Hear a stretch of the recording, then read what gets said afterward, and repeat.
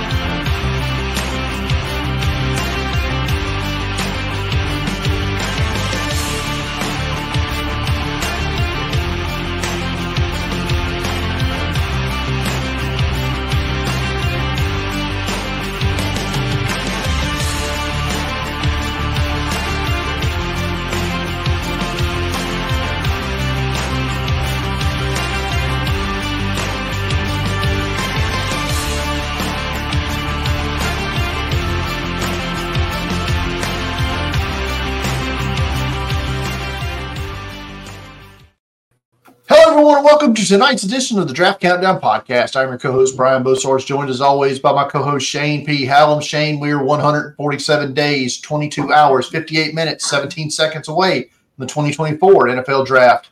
And we have definitely turned to draft time in college football with the regular season over, players declaring, players going to the Senior Bowl. It feels full draft mode at this point, Brian. Yeah, it is draft season, as they say, especially if your NFL team their playoff dreams are not happening right now. You've turned your attention to the draft as well. But as always, if you're following along in the live chat and you have a question you want to answer, go ahead and ask it there. If you're a member of our Discord, go there, ask a question in the podcast section. We'll answer it later in this episode. If you're not a member of our Discord, well, you need to be. Go to draftcountdown.com, top right corner of the search bar. And there's a link to join the Discord there. And if you're following along on Twitter, send us a question at Draft Countdown, and we will answer it later in the show. Shane, we got a packed episode tonight, so we're going to get through it quickly here. The top 10 of the NFL Draft, not a whole lot of changes this week, right? It looks almost fairly the same as it was last week. Chicago still has the number 1 pick. The Carolina Panthers lost again, and not only did they lose their game last week, their 4th in a row, they've lost their head coach. Frank Reich fired. They also fired assistant head coach and running backs coach Deuce Staley and fired quarterback coach Josh McCown. You had a lot to say about this on Twitter the other day. I would like you to, in our Discord, I should say. So please elaborate on your thoughts on the Panthers situation.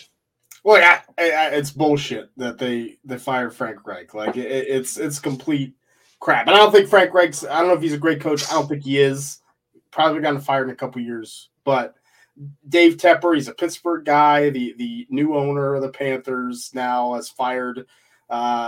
Between this and the soccer team he owns, I think he's fired like 4 coaches in 18 months, something like that. Like, there's no patience whatsoever. You took Bryce Young, number 1. You traded up. You traded a bunch of assets, including your top receiver. You weren't going to be good. Like, there's no world where the Carolina Panthers were going to be a good team this year. This is the second shortest tenure of a head coach ever in the regular season. And so this is shorter than Urban Meyer. You know, like that's it. How do you fire Frank Reich this quickly, eliminate the staff, and who wants this job? There are a lot of rumors, and I've asked people that Tepper himself, wanted Bryce Young, and that Frank Reich wanted C.J. Stroud, and look how that looks today, right? If that's the case, and you fired him because the quarterback that you drafted number 1's not producing, I think it's ridiculous. I think the Carolina Panthers, I think, were at least a solid organization for a long time, and now he's competing to be one of the worst owners already, and they're going to be one of the worst organizations for the next 20, 30 years. That's not ideal. And he basically threw his quarterback that he allegedly handpicked basically threw him under the bus at the press conference announcing the firing. It's wild to me. And for a man who made his money being patient, right? I mean, that's one of those scumbag. What do they call them? What is his hedge fund guys? They're just scumbags. Let's just be honest. Their whole deal is being patient and shorting and waiting out stuff, and he has not shown a lick of that patience as the owner of the Carolina Panthers. So that's that. Brad, if you make a video about that, put one of them little beep horns on Shane there. It'll be hilarious. The number 2 pick belongs to the Arizona Cardinals. Have they won a game since Kyler Murray's been back? I don't think so. He's only played 2 games, right? Well, he's going to get Marvin Harrison to throw to next year. He'll be fine. New England picking 3rd at 2-9, and then there's a 2-game gap between them and the Chicago Bears, who actually won a game this week. They beat the Vikings on Monday Night Football. They're currently picking 1st and 4th because they have Carolina's pick. Washington picking 5th. The Giants picking 6th, have won 2 games in a row with Tommy DeVito as the quarterback, who has thrown 1 less touchdown than Bryce Young has this season. Tampa Bay picking 7th. The Jets picking 8th, and they opened up the practice window on Aaron Rodgers today after tearing his Achilles. Who knew holistic medicine could cure a ruptured Achilles? Look, Cam Akers came back in 5 months. Aaron Rodgers can come back in 4 months. Let's do it. I hope so. The Chargers are picking 9th. The clock's got to be ticking on Brandon Staley, right? He's gone. He's toast. That's going to be a very highly sought after job, right?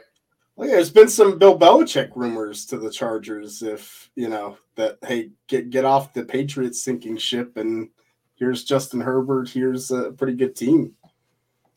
Rounding out the top 10 is the Tennessee Titans and Bengals Tank Watch. They're up to 15th. Yeah, you gave the mighty new Steelers offense. You gave them 16 points there in that game. So unbelievable. Well, just to correct, Kyler Murray did win a game. They beat the Falcons, who are in the playoffs at 5-6 right now. So yes, the Falcons, division leaders at 5-6. What a joke!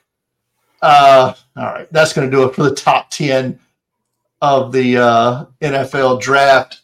Shane, I got to tell you, this next segment, it's wild to me. There's some crazy stuff has happened in this past week. I'm just going to go through them. If you feel like you need to elaborate, by all means. But we put out a few shorts on the YouTube channel. Go back and look at those. So we'll just skip over those really quick because you've already made your case on Michigan State hired Jonathan Smith. You're a big fan of this, right? Yeah, I love that. Took a second-tier program in the Pac-12 high. Can you do it in the Big Ten? I feel like you could. I think you like the hire, but not necessarily the practice of Mississippi State hiring Oklahoma offensive coordinator Jeff Levy, right? Yeah, I think it's kind of a risky hire, but I felt like they made a premature decision to fire a changing offense. So I think Levy's pretty young. He's pretty fresh. Like it feels like a little too big of a jump, but I do like the potential that it has. You went from air raid to not back to air raid. Like now, I will say this though: Will Rogers entered the portal. I think is maybe he comes back out with this hire. Yeah, I mean maybe for him, you see who bites, and if not, yeah, I think you can pull back out. Texas A&M, they didn't go flashy. They hired Duke head coach Mike Elko, former defensive coordinator at Texas A&M. I mean, I really love that hire because Duke should not win more than 2 games a year, right? And he took them to at least be decent contenders in the ACC. Is by all accounts a much better person than Jimbo Fisher ever was. So I hope it will work out for him at Texas A&M. Oregon State promotes defensive coordinator Trent Bray to replace Jonathan Smith. I mean, I get trying to keep it consistent, right? I mean, you liked what you had, and you had a great defense. I don't hate it, but I don't know what's going to happen with Oregon State. So, like, who knows? One I do like is San Diego State hiring Colorado offensive coordinator, or demoted Colorado offensive coordinator, I should say, and former Kent State head coach Sean Lewis to be their head man. Yeah, I love that hire. Like, bring Sean Lewis in. And San Diego State's offense is gonna be a boon next year. Like, I wrote it down for college fantasy football next year. San Diego State. I'm also willing to bet that he brings in Dino Babers in some capacity. If Babers doesn't get a bigger job offer, if he just wants to ride out the buyout there, then because I want to say that Lewis is one of his guys, right? And could be like an associate head coach type deal. One of those guys. It wouldn't shock me at all. A hire I found interesting because you don't generally see position coaches get hired at a Power 5 level to be the head coach, and that's what happened with Syracuse hiring Georgia defensive back coach Fran Brown to be their head coach. But what he is a big recruiter. Like he's like ranked as the top recruiter of any assistant coach in the country, and now he's the head coach of Syracuse. Well, I think that's how, if you're Syracuse, you win, right? I mean, that's kind of been their MO. To bring in athletes, let them play whatever position they want. So now you have a big recruiter. I don't hate it. I just wonder, are you going to have enough on game day scheme-wise to make this all work together? Right. Before we get to the axe drops, a couple of guys keeping their gigs. We speculated for a couple of weeks now, Chip Kelly and UCLA, he's coming back next year. I think it's good. You give him one more year, unless there's something cultural that was an issue, give him one more year, see what happens. Baylor is keeping Dave Aranda another year as their head coach. He has made significant staff changes, but Dave Aranda gets at least one more go there in Waco. Yeah, I think it's fair as well, but he better turn it around pretty quick. Yeah, hadn't worked out there. Now let's quickly get through the axes that fell, and the biggest one to me, I think, was Houston parting ways with Dana Holgorsen. Just hadn't worked out there, right? Yeah, they really, and Dana Holgorsen's had the talent. He's had the personnel and the scheme, and just hasn't been able to win games. So it makes sense to me. I just don't know. I know that the candidates are pretty good candidates. Pretty interesting, right? Yeah, but will they take it? Is my question. Is Houston a good enough job? I guess it probably is. So I'll be interested to see. Yeah, those candidates include Gary Patterson, the former head coach at TCU, Cliff Kingsbury, and Jeff Traylor at UTSA is the other names rumored there. So, yeah, lots of attention being attracted there at Houston. It's a good job, right? It's a Big 12 job now. I think, a lot of we forget that. And they got money. They got money. Yeah, that is probably the key. They got money. The other one that was of note was Indiana firing Tom Allen. He's a former one of your guys, right? Yeah. I mean, it's fair. It was kind of coming. Just Indiana hadn't been able to get back to what they were doing when Michael Penix was there. So it's fair. Yeah. Couple of group of 5 firings. New Mexico firing Danny Gonzalez, UTEP firing Dana Dimmel, and Middle Tennessee firing Rick Stockstill. That one was a little surprising to me because he's been the head coach there since 2006. Wow. Yeah, I mean, that's a big – he's produced some NFL talent too, but I guess there comes a point for everyone where it's like, well, we want to try for something better. And not coaching carousel related, but there was some realignment news this week as Delaware will be making the jump up from FCS to FBS. They'll be joining Conference USA in 2025. Kennesaw State is coming up next year to Conference USA. CUSA will have 11 teams now. The expectation is they will eventually get to 14 with potentially UMass and UConn joining in the Northeast, and Tarleton, an FCS program in Texas, being the potential 14th member. Look, I'm all about it. Like, let's get the 200 teams. Like, what? Sure. You know, why are we splitting this up? Like, let's just do it up. Why not? I love it. All right. We're not going to get into all the transfer portal craziness that I alluded to, and because that is a lot. It's a lot. That's a whole show. But we are going to break down who the best players we saw in Week 13 were. And Shane, I took a peek at who you had, and yeah, I can't argue with who your best offensive player was this week. Yeah, I mean, I feel bad because every time I watch LSU, I feel like it's an LSU player. So couldn't make it Jaden Daniels again, but Malik Neighbors, the wide receiver for LSU, absolutely just dominated Texas A&M. 6 catches, 122 yards, 2 touchdowns in the game. I think he is closer to Marvin Harrison than wide receiver 3 in this class. Like, I think we're talking about a top 10 pick. Neighbors is a big time recruit. You see the athleticism, solid, decent size. And man, he's athletic. The body control is there. So definitely turned me into a big Malik Neighbors fan, way up to wide receiver 2. And, I just released my big board today. I had him 8th overall. I have a feeling that by the end of the process, he's going to end up as my wide receiver 2 as well. He's 3 right now. I still have a Dunze ahead of him, but I think when the testing hits, that's going to be the final shift for me. On my Biletnikoff ballot this week, I did vote a Dunze 1, though. I'll say that. I mean, I like him. I can't help it. Best offensive player I watched this week, and man, I struggled on this a lot. So I'm going to go with a guy that we've never talked about on this show and may never talk about again after this. But I went with Temple wide receiver Ahmad Anderson Jr., a little small wide receiver. I don't know if he's going to be in this class or not. My guess is he ends up in the transfer portal with his quarterback before it's all said and done.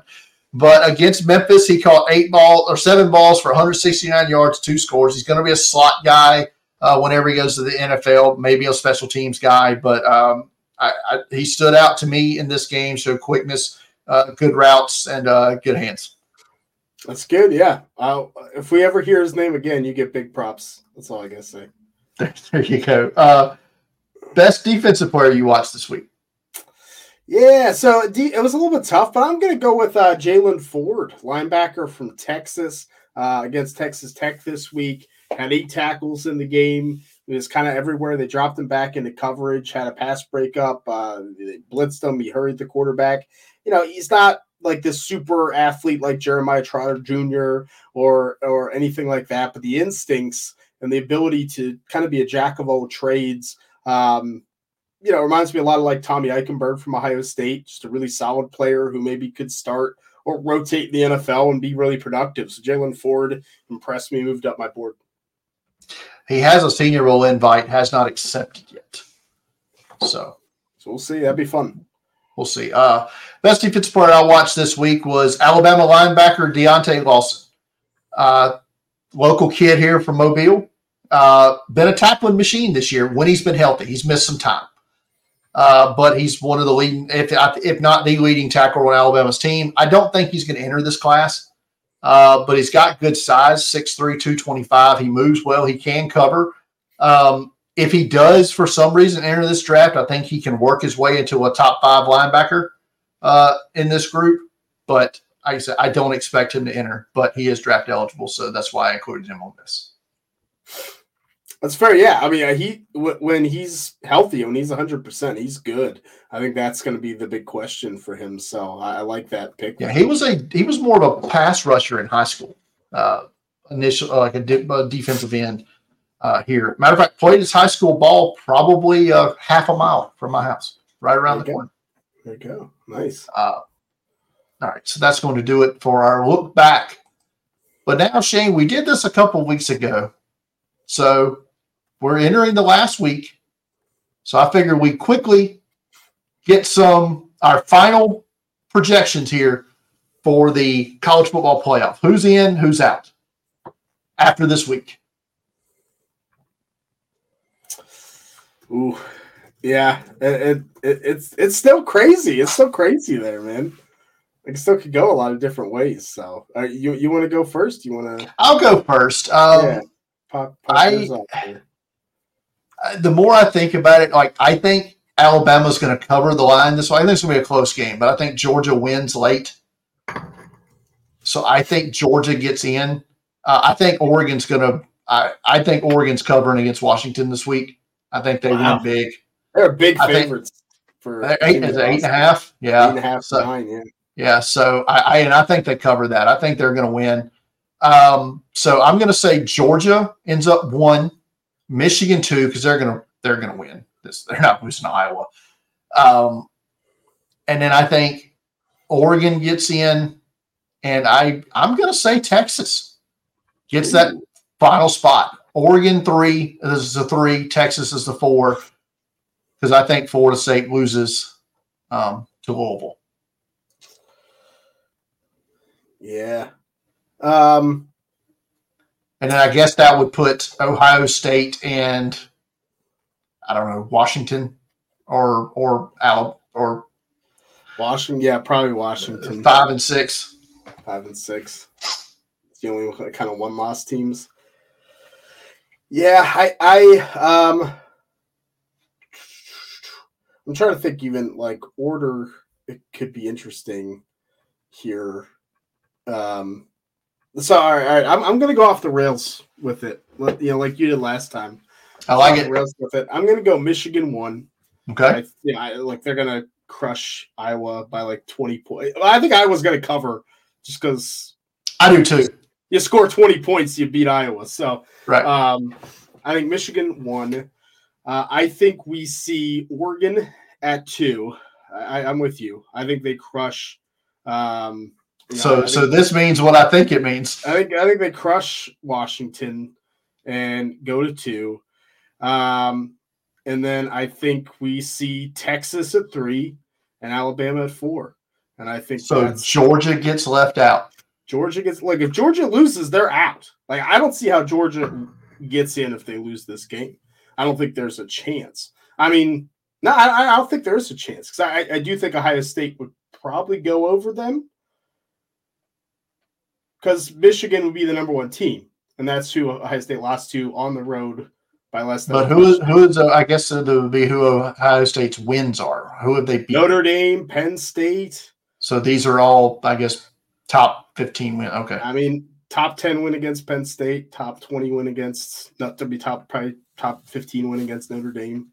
I'm trying to think of who Georgia's. Missouri, Mississippi. Did they beat those teams? Yeah, they beat Missouri. I don't know that they played Mississippi. So they beat Missouri. That's about it. Is that it?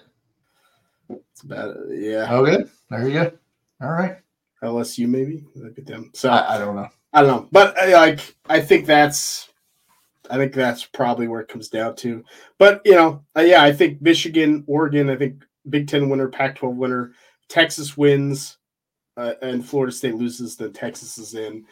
And I think you gotta, Alabama obviously would be in if they win. If the 4 teams that are undefeated all win, they're all in, right? Yeah, I mean you have to.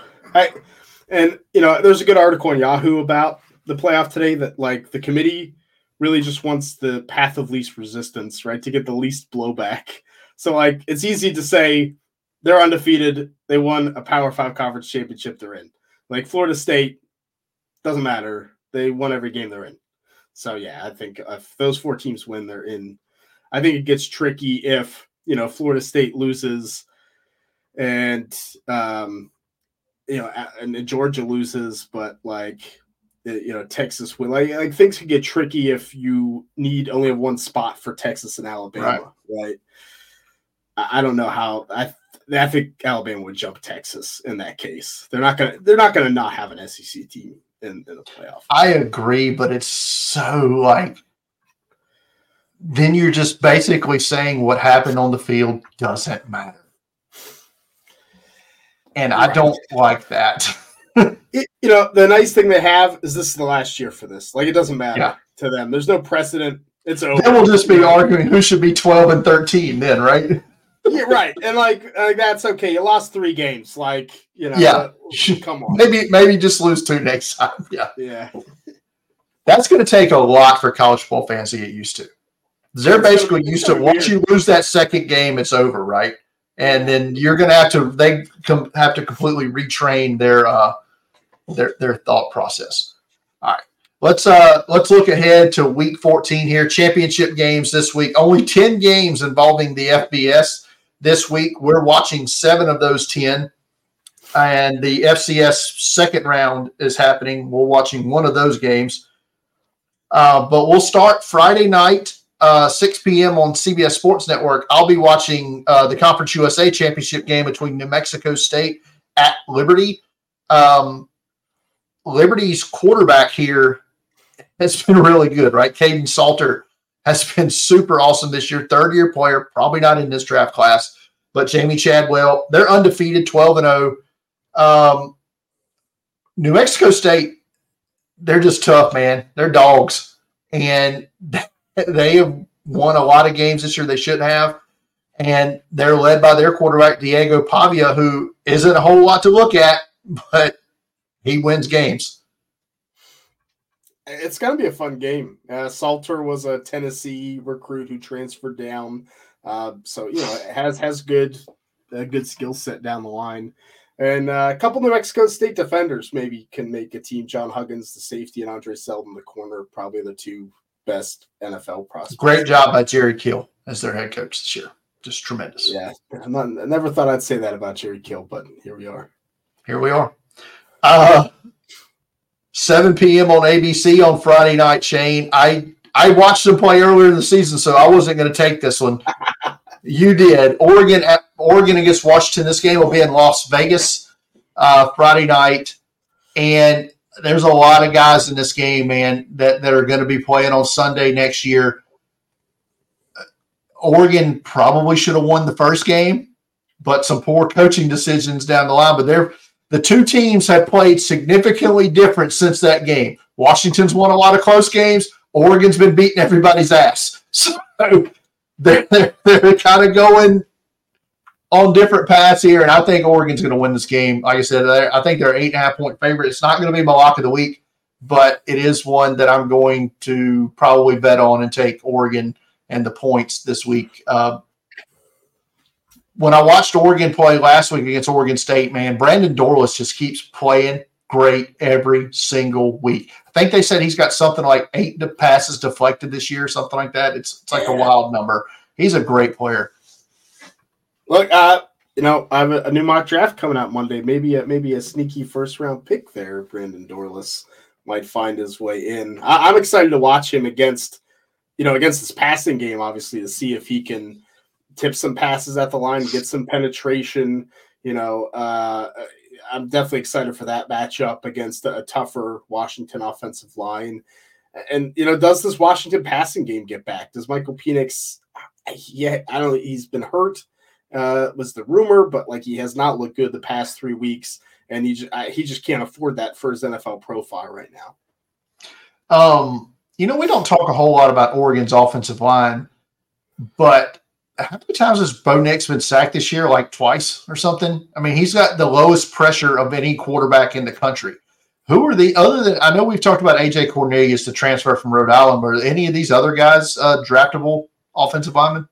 Yeah, there's center. I really like Jackson Powers Johnson. I think I've mentioned before. I like him. He's a bigger dude. I don't know if he declares for this draft, but he's a big, dancing bear type of mover on the interior. Maybe you could see Stephen Jones on that right side, the offensive tackle, make a camp. Like some of them are, either athletic or strong, but not both. But it works for this system where Bo Nix is getting the ball off fast. Yeah. Anxious to see how that works against the Washington pass rush, which we know is pretty good. Hell, I'm anxious to see how the Allegiant Stadium grounds crew does. They've got the Pac-12 title game Friday night, and then they've got less than, 12 hours? They got to turn that field around and get it ready for the Mountain West Conference Championship game because UNLV is hosting Boise State at 2 o'clock on Fox. I'll be watching that game. I haven't watched Boise State this year, so anxious to see some of their guys. They're not many. And I watched UNLV a few weeks ago. Ricky White, I think, has a chance to be an NFL player at wide receiver. Yeah, we've talked about him. I agree with you. I think Boise, George Halani, their running back's kind of been the backup this year, but he's tough enough and had production in his career maybe to make a team. Stephon Cobbs, the receiver, had some hype last year, kind of fell off. But good on Boise to be here. Yep. Their interim coach hasn't lost a game. Yeah, there you go. 3 p.m. on ABC, I'll be watching the American Athletic Conference Championship game. This game will be at Tulane, between Tulane and SMU. Lost a little luster this week when it was announced that SMU quarterback Preston Stone broke his leg. So obviously not playing in this game, which to me severely hampers SMU's chances, in my opinion, to win this football game. And I hate that because I've won some money from SMU this year, and I hate to see that. But Tulane, of course, the star here is Michael Pratt, their quarterback, the first player to accept an invite to the Senior Bowl this year. Chance to be a mid-round quarterback prospect. Once he declared for the Senior Bowl, you were turned on by his film, right? You were impressed with his play. And they've got a few other guys, I think, to watch out for as well. So who are you looking for in this game? Yeah, I mean, I definitely want to see what Pratt does. Jaquan Jackson, their receiver, kind of a special teams, smaller guy, maybe is someone who has a chance. So, looking forward to that. I'll tell you one Tulane player doesn't get a lot of publicity who I like is Tyler Grubbs, their linebacker, Louisiana Tech transfer, who I really like. Louisiana Tech just had 120 tackles a year and is kind of doing the same thing. He's beefed up. So I think that'll be interesting against an SMU run game. Former Alabama running back Kamar Wheaton having a good year for SMU as well. We mentioned there's going to be a lot of players drafted from the Pac-12 title game Friday night. Probably not as many as going to be drafted from the SEC championship game. That's at 3 o'clock on CBS. Shane, you'll be watching Alabama and Georgia from Atlanta. It's just big matchup, right? But I want you to talk about one player because I don't think we've mentioned him when we've talked about quarterbacks at all. What do you think about Carson Beck as an NFL player? I think he's been solid. I don't think Carson Beck's a first-round quarterback, but he's kind of that day two quarterback. He has the zip and the arm strength and the short and intermediate passing game. He's shown the flair for throwing some deep passes accurately. I don't think it's there yet. I hope he comes back, but I think it could be in a week 2025 class. I think he could be the number one quarterback in that class when all's said and done. So I've been impressed because it's not like the receiving weapons at Georgia. They didn't have Ladd McConkey for most of the year. Is all that great, and Carson Beck still played pretty well. Obviously outside of Brock Bowers, but Carson Beck, has played pretty well even when he didn't have either of those weapons. Highest drafted player from this game. It's got to be Dallas Turner, right? I still feel like Dallas Turner, the edge rusher from Alabama, is probably the highest drafted. Unless I'm missing someone, I don't think I am, but I feel like he's going to be the guy. 7 p.m. on ABC. I'll be watching the ACC championship game between Florida State and Louisville. And like I said, this game lost a lot 2 weeks ago when Jordan Travis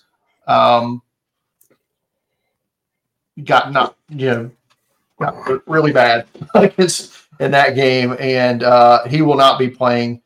So Rochenbacher, whatever his name is, Rochambeau, the quarterback for Florida State, he's got his work cut out for him. I guess Louisville's got a good pass rush, but Ashton Galat. One thing that can save Florida State in this game is their defense. And I don't know if you saw the Florida game last week or the highlight that I saw of Jared Verse basically bull rushing the left tackle into the quarterback and knocked the quarterback down with the left tackle. Against Jared Verse, I feel like he does a lot of those type of things and hasn't gotten the stats for some of those pressures. But that's going to be the difference. Can they get to Jack Plummer, who's big? He's not much of a mover. And if they can, then I think Florida State can win this game pretty handedly. But if not, Louisville has an offense that can put up some points. Which Louisville running back do you like better, Jawar Jordan or Isaac Garindo? I think Jawar Jordan is phenomenal. I think definitely draftable. He's electric. That first step is so good. The turn and run. Yeah, I mean, I think Jawar Jordan's going to be a riser through the process if he declares. I think Garindo is going to end up as an undrafted free agent running back that makes an impact next year if he's in this draft class. Yeah. I think he does, similar to how Keaton Mitchell's had an impact with the Ravens, which Keaton Mitchell shouldn't have been undrafted. What's Skull records say that should have never happened. But I think Garindo can have that type of impact. He's got some serious speed. 7 p.m. Saturday night on Fox. Shane, you'll be watching. This is in Indianapolis, right? The Big Ten championship game between Iowa and Michigan. Obviously, you wanted to get another game to watch Tory Taylor punt the football. Right. Look, we got to get more Tory Taylor punting the football for Iowa in this one. And I mean, Michigan should dominate this game. I don't know how Iowa scores any points. I was going to say that. Did you see the line that the first half and the second half total for Iowa is a half a point in each half?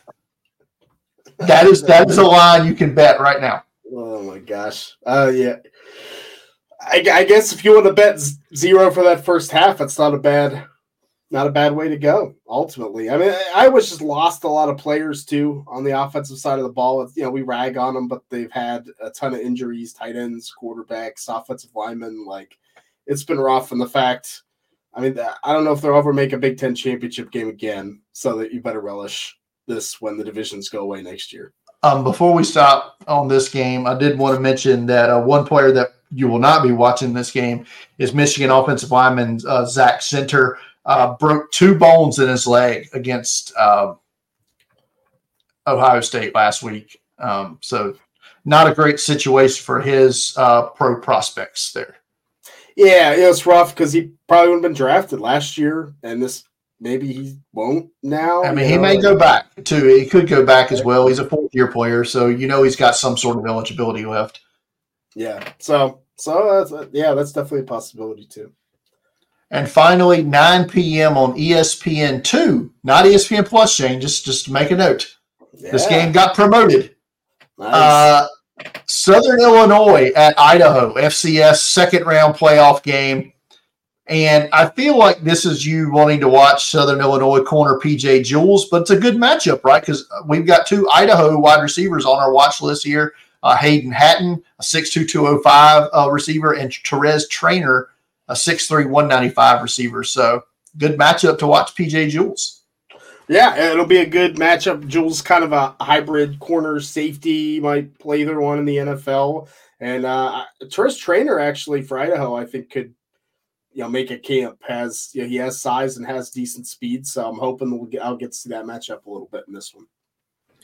All right, there we go. That's our Week 14 preview here. And that's going to be the last one of those for the year. So it's been fun, right? Been fun looking ahead. But, Shane, this is the last week. You can get over 500 for the year. And this is not something I saw possible a month ago. But you got up. The believers who have been backing me the whole time. They knew. Shane is up to 7-7. I am trying to get to 67% on the year. A win this week will get me to 10-5. 2/3 wins this year.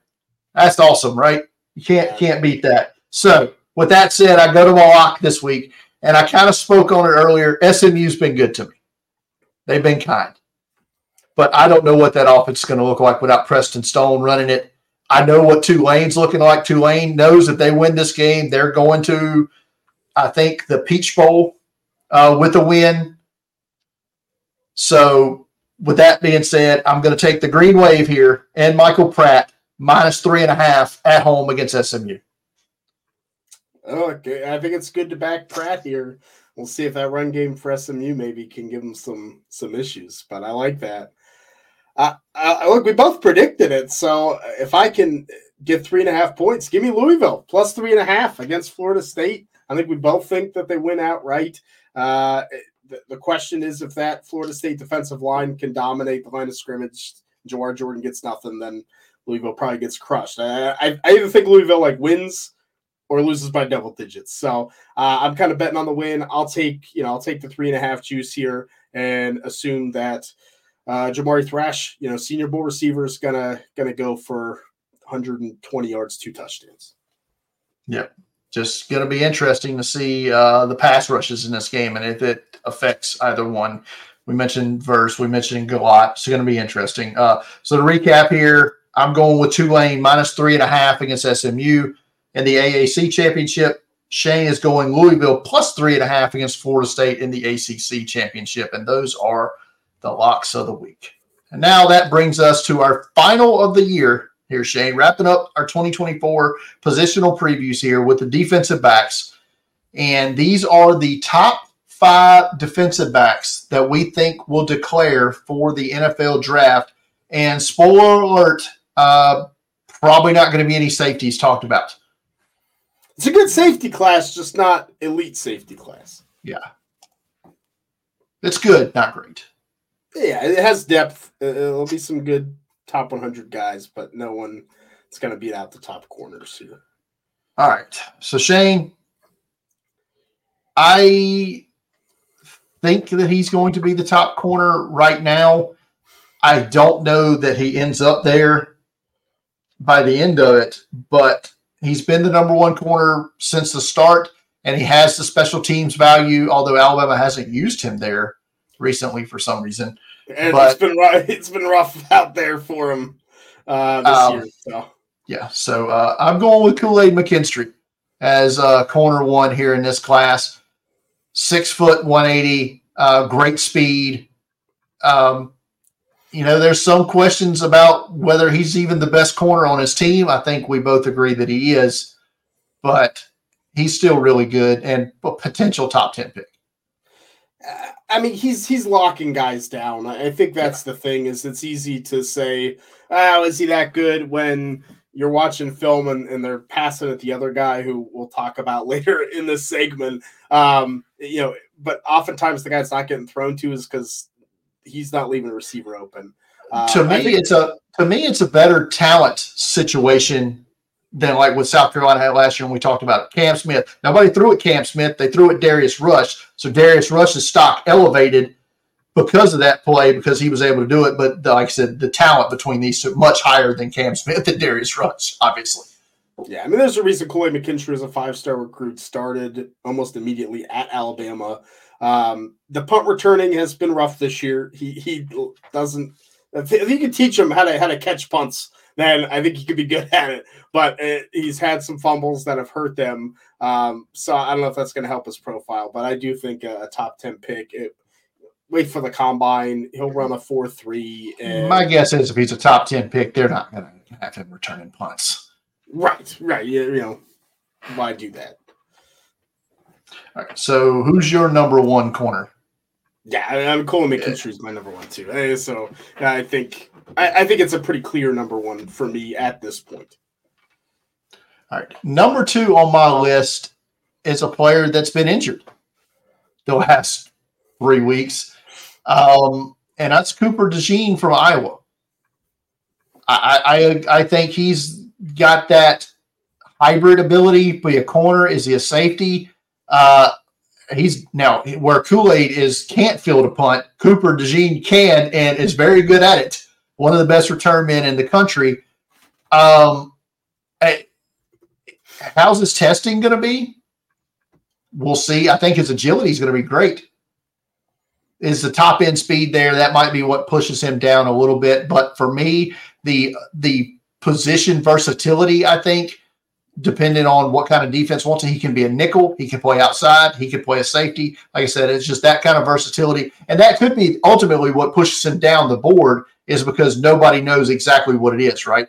The tweener word used to be used for some of those guys, not really used anymore. But DeJean could fit that and that to me is kind of what happened with Derwin James when he came out and why he kind of got pushed down to the late teens because is he a corner? Is he a safety? Whatever. Yeah, he's my number 2 as well. If he's healthy, Brian, let me answer your question. The straight line speed. He ran a 10.6 600 meter on the Iowa track team. Is that fast? That is really fast. Yeah, I mean he might be the fastest player at the combine if he's 100%. He's going to compete for that at 195 pounds. Probably slim down a little bit. I mean, that athleticism combined with he's a pretty physical, long corner, a DB. Like he has the arm length, he has the size, and was pretty shut down. I mean, that's why we moved him to corner. Like, why would you waste that as safety? But certain schemes might. So he's my number 2 as well. I said I think his shuttles are going to be ridiculous as well. Yeah, very good. He's going to be that Raz is going to be pushing. He's going to be pushing. It's going to be very, very dark green. Yeah, dark green. 995 Raz. Looking at that, probably so.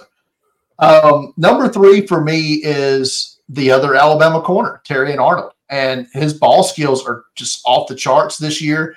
You've seen just how him break on the football, making plays. Like I said, he's been tested a lot. So you're going to see a lot of tape this year that's going to show you how good Terrion Arnold is. And I think he's going to end up in that 20 range in the first round. Maybe with good testing, he gets pushed up a little bit as well, depending on team needs. But I've ended up with Terrion Arnold as my number 3 corner. He's my number 4, and I'm with you. I mean, Alabama doesn't win the Iron Bowl without Terrion Arnold, like making the plays that he made on the ball. He's someone who's not afraid to get dirty and tackle in the backfield, come up and hit a running back. Like the physicality and the ball skill combo. I mean, I really like it. My number 3 is Quinyon Mitchell, the corner from Toledo, who we've talked about. I every time I watch him, it's just he's taken a half of the field away.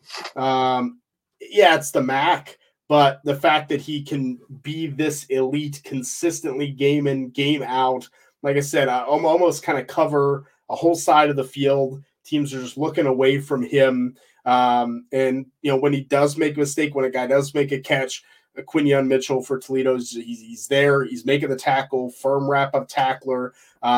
Just a great back pedal, great fundamentals. So I just like everything about it. He's my top 5, the only 4th-year player in my top 5 corners. He's number 6 on my board, and he's just off. So his ball skills, or we talked about Arnold's ball, his ball, he may have the best ones in his class, to be honest. I mean, he's that good. Level of competition is the only thing that I think brings him down just a smidge from the other guys for me. No, I mean, it's fair, but I think the size, the athleticism, it's all there. So you have to be able to project that he can do it. Yeah, it's probably going to end up, like I said, it's going to end up moot probably when it's all said and done. But that's where I'm at right now. Number 4 for me, you said number 4 for you is Terrion Arnold. Number 4 for me is Georgia corner Kamari Lassiter. And he's another guy, the SEC pedigree, week in, week out, ball skills, length, size, 6 foot, 185, going to run fast. Has just stepped right in this year and not missed a beat for Georgia as a corner. And I think he ends up, like I said, late teens, early 20s. Yeah, he's disappointed me a little bit this year. Like I expected him to be in a elite corner. I expected Kamari Lassiter maybe to be in the Kool-Aid McKinstry kind of talk. Hasn't had an interception. Like it seems to play back a little bit, and he'll make the tackle, but that's kind of been the focus. And there's been games where he's played well, been a good cover corner. He's made some key stops against Missouri that ended up winning Georgia the game. Like I see it. He's my number 7 overall corner, probably number 6 of who I think will declare. I just wish the year was better. I wish he was just more dominant than he has been. Number 5 for me is a player who officially declared for the draft today, and a player I saw last week, and very aggressive. I'll give him that. Is Clemson cornerback Nate Wiggins, 6'2", 170, very physical player. Maybe a bit too physical at times, but he's definitely got great length, and just he sees things quickly, processes very fast on the field. I like Nate Wiggins as a corner, not as a where he played football. Yeah, Nate Wiggins. So Denzel Burke from Ohio State is my number 5. I don't think he's going to declare for the draft. So Nate Wiggins fills in my number 5 spot. I'm with you. I think it's there, but like you gotta figure out how to use it. It reminds me a bit. Doesn't have the numbers, but reminds me a bit of Emmanuel Forbes from last year. Now Wiggins, I think's beefed up more than Forbes ever could, but like tries to be physical, and Nate Wiggins just doesn't have that strength. And when he goes up against a strong receiver, he struggles. I think they get off the line pretty easily. You can't really jam a receiver, but he'll hit you. Like if you're not ready for it, he has the natural kind of lateral agility to get into position. I think Nate Wiggins, I think he's going to be a first-round pick. I feel like the NFL is probably going to like him maybe more than we do ultimately, but that happens with corners sometimes. Yeah. All right, so quickly to recap here, my top 5 corners, Kool-Aid McKinstry, Alabama 1. I say corners. This was DBs, but these are all corners, obviously. Your top safety was Tyler Nubin, right, from Minnesota. Mine was Cameron Kinchins from Miami, just for transparency's sake. But Kool-Aid McKinstry, Alabama, 1 for me. 2, Cooper DeJean from Iowa. 3, Terry and Arnold from Alabama. 4, Kamari Lassiter from Georgia. And 5, Nate Wiggins from Clemson. Shane, number 1, Kool-Aid McKinstry, Alabama. 2, Cooper DeJean, Iowa. 3, Quinyon Mitchell from Toledo. 4, Terry and Arnold, Alabama. And 5, Nate Wiggins from Clemson. So only one difference here on our boards. Not bad, not bad. And that wraps up our position group videos. Hope you've enjoyed these up on the YouTube channel. Brad's been cutting those up and putting them up every week. Good stuff there. All right. The Senior Bowl's been busy. Not only have they announced several acceptances, they sent out a press release today saying the free concert this year, Counting Crows. Oh, look at that. I'm a fan of Counting Crows, and I might actually go watch this concert. It's going to be after the game on Saturday night, downtown Mobile. You skip Nelly, but you're going to Counting Crows. One I like and one I don't. I mean, it is what it is, man. I like Counting Crows. But so here we go. The Senior Bowl, like I said, several this week. We'll go through these quickly. Auburn corner. This actually happened while we were on there last week. Nehemiah Pritchett, their corner, is in joining DJ James. Yeah. They invited him last year, so you might as well.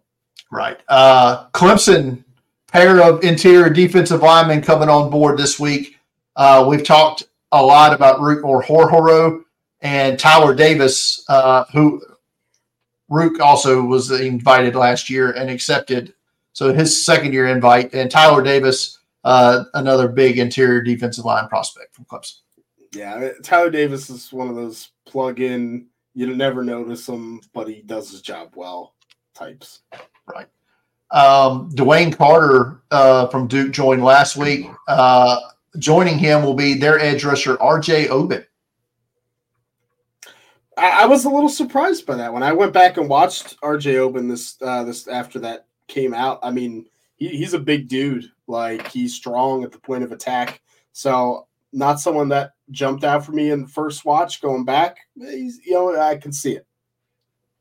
A pair of Houston Cougars accepted invites. One we expected, Patrick Paul, their offensive tackle, potential, late first round pick, could have it with a good week in Mobile, could get that Senior Bowl bump into the first round. But their edge rusher Nelson Caesar joining him down here. Yeah, he's been kind of a PFF darling, another big, long, a lot of penetration this year. So, yeah, Nelson Caesar, I think a better player than a lot of the public gave credit for. Louisville corner Quincy Riley going to be in Mobile. Yeah, another one that surprised me a little bit, but he's been pretty rock solid for that defense. So I'm interested to see how he does in this one, because that was a surprising invite to me. Spencer Rattler accepted last week. Joining him as of today will be his receiving target, Xavier Legette. I'm pumped. Yeah. I feel like Xavier Legette's going to be the difference between us. Like, he's going to go high in the draft. I have no qualms about that. I don't think he's going to be very good in the NFL, but a Senior Bowl is going to be a good opportunity in those one-on-ones. What's going to help Legette's longevity in the NFL is special teams. He's their punt gunner. He's on kickoff coverage. He can return kicks. That's what's going to keep him around if the receiving doesn't. Him and Velus Jones will be gunning for the next 10 years together. Hey, as long as the check clears at the end of the week. That's fair. Southern Cal wide receiver and son of the greatest receiver of all time, Jerry Rice, Brendan Rice, accepts his invite this week. Most productive receiver for Southern Cal makes a lot of sense that they bring him in. I think I'm on my list just being Jerry Rice's son. You knew he was going to get a little invite there. Right. A pair of Longhorns accepted this week. One was offensive tackle Christian Jones. Yeah, I really liked him early. I think his film last year is better than this year. Had some struggles in some of the bigger games, but like a rock solid right tackle who is a big mover, just doesn't quite have those swinging hips. So I'm interested to see. I feel like the Senior Bowl pit might be a nice spot for him where he can just get that strength in there and maybe impress. I mean, a guy he could maybe see across from him in the pit is his teammate. And I believe the first third-year player to accept an invite under the new rules, and that's Byron Murphy, the Texas defensive lineman. Yeah, been impressive rushing the passer for that three-tech spot. So that's a great get. You're going to have fun watching him. Yeah, I was super impressed with him when I watched him a couple weeks ago. He's legit. Long snapper, Shane. You had 5 long snappers as potential long snappers in this game, and you missed the one that got an invite. Peter Bogan from Wisconsin. Like next year, you got to do the long snappers. I'm just not going to do it. We won't have long snapper guesses on the list. No, I did not have the indication that Peter Bone was one of the top 2 long. I still hope Michael Vincent gets in. Last year was the guy from VMI, right? So who knows? Yeah. All right, and finally, the last player we're going to talk about this week. Potentially the best player, if he ends up actually playing down here that week, could be the best player in the game, and that's UCLA edge rusher Laiatu Latu. I've been on this guy all year long. He's been my guy. He's my number 1 edge rusher in this class. I love Latu, man. He's so productive. He's so good. He's a true all-around, just great player. Yeah, that size, the speed, instincts. He's my number 7 on my big board I released today. So yeah, it's the injury history with him, right?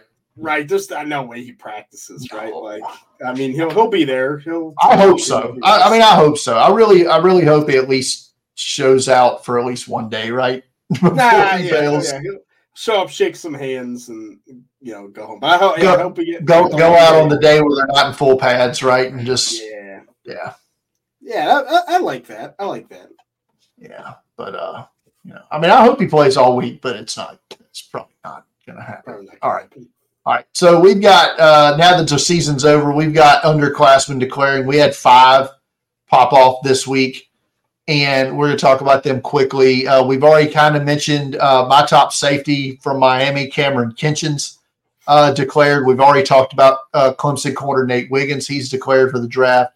So we won't talk about those two, but talk about Miami's other safety, James Williams, 6'5", 218, listed at, but he enters the draft. Yeah, one of the best safeties in high school I've ever seen. I mean, one of the best defensive backs. He's huge. He can hit. He's athletic. Just never mentally has put it together. So I think an intriguing day 3 upside pick who at least on special teams, man, get him just to run down there and hit some guys. I think there's something there. I think he's going to be an intriguing evaluation. An all-around talent at linebacker, rushing the passer, covering, tackling, Jeremiah Trotter Jr. From Clemson, declared for the draft. Yeah, it's really picked it up the second half of the season. I think put himself back into the linebacker 1 conversation. Probably a solid day 2 pick with a lot of upside. Yep. And finally, Braylon Allen, running back from Wisconsin, only 19 years old, entering the draft here.